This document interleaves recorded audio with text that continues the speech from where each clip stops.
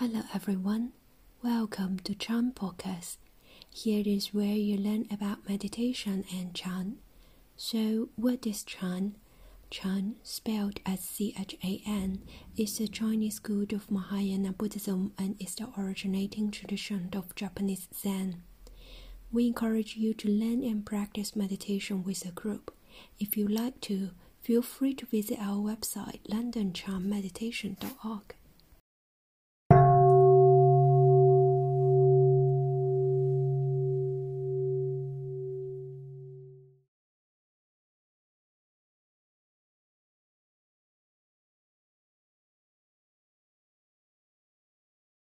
Hope all of you are well.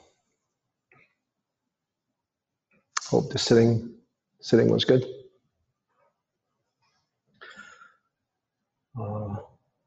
Apologies for the postponement of this talk, but we're here now. So tonight's talk, silent illumination.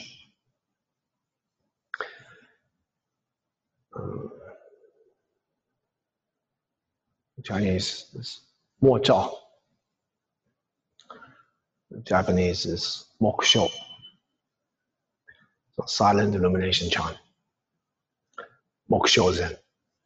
默照禅. The coinage of this term dates back to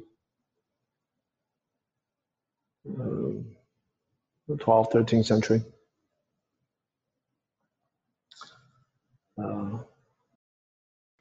Actually, it was a pejorative term. Prior to the coinage,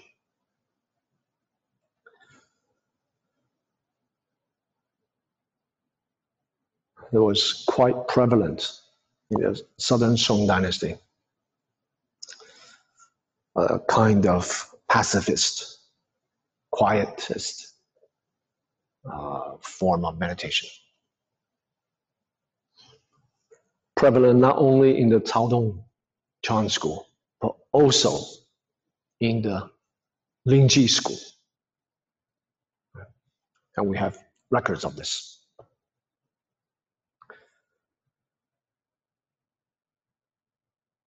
So Chan Master Da Hui of the Lingji school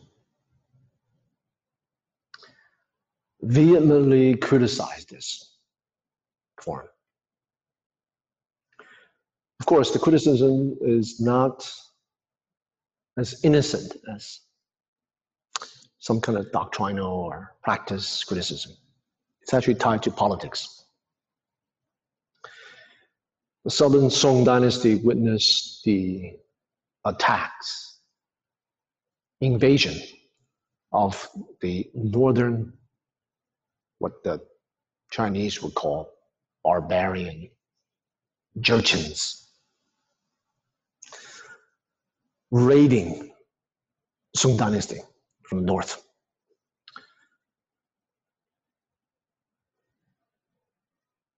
And many, because by that time, the influence of Chan Buddhism was so pervasive that many of the top official literati were practicing Chan. And there were different factions.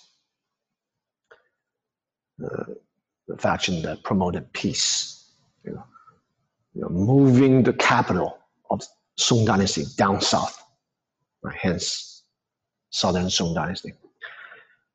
And there was the pro-war faction. We can't just keep on letting, paying tribute, silk goods, silver good, gold, to the Jurchens. We have to take back our land, right? So if you imagine the Canadians raiding America, taking down, so half of America is actually Canada now. Right? So these two camps. And how this is politically tied is because Chan Master Da Hui was the pro-war faction. He had many official literati disciples, lay disciples, statesmen, who were against the idea of just staying in the South. And a lot of political turmoil during this time, that the pacifist won. And many of the official literati were either killed or exiled.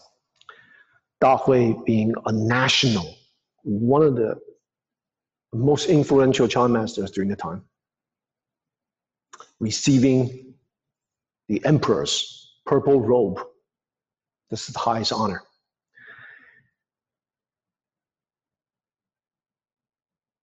Because of that, the emperor, of course, didn't kill him, but exiled him to the malaria-ridden South, down south, and laicized him. So forced him to give up his monastic status. So he became a layperson. The pacifists, many of them were disciples of other faction of Chan masters who promoted peace. Right? That's kind of prevalent. Beginning already in the Northern Song dynasty, that's kind of prevalent, widespread formal practice. So non-sectarian. It's very important, despite what some scholars promote as this internal sectarian factionalism. It's actually much, much broader than that. Right? And so it's during the exile that Da Hui began to really elaborate, criticizing this pacifist form of practice that's tied to what he coined as silent illumination, this form of Chan. Right? So it's a pejorative term. One of the greatest contemporary Chan masters, Hongzhi Zhengjue,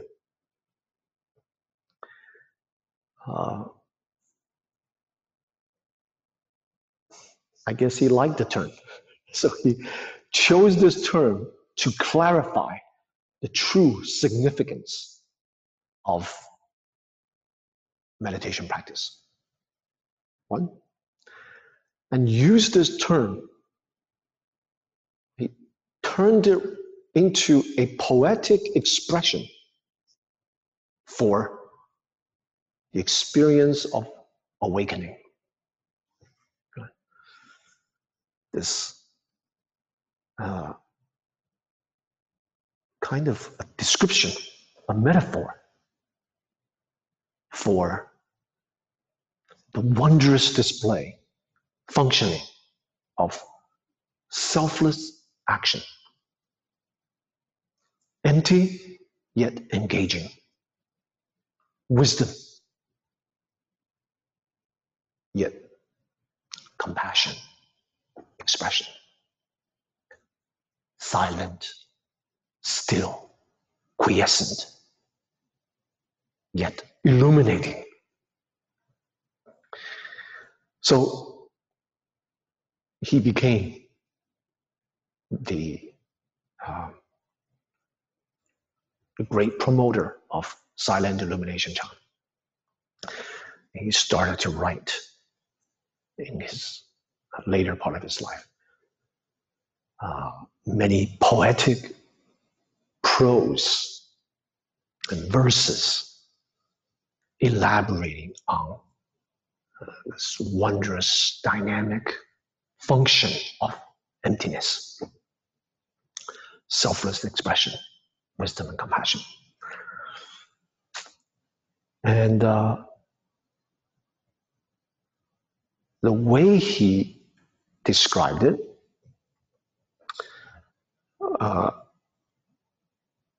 was through the interplay of silent illumination, quiescent, and wondrous function, light and dark, still yet engaging. So silent illumination, technically, for Hongzhi, it's not really a practice. He never gave any instructions on how to sit, how to actually sit. So it's not like an imagined, silently kind of illuminating light or something like that. No. He used this poetic language to describe awakening self. Completely down to earth, grounded, at the same time, engaging. Right? The function of wisdom. And for him, the function of wisdom is just compassion. Thank you for listening to the Dharma Talk by Chan teacher Guo Gu, who is the founder and teacher at Tallahassee Chan Center in the United States. You can find more talks from him at tallahasseechan.org.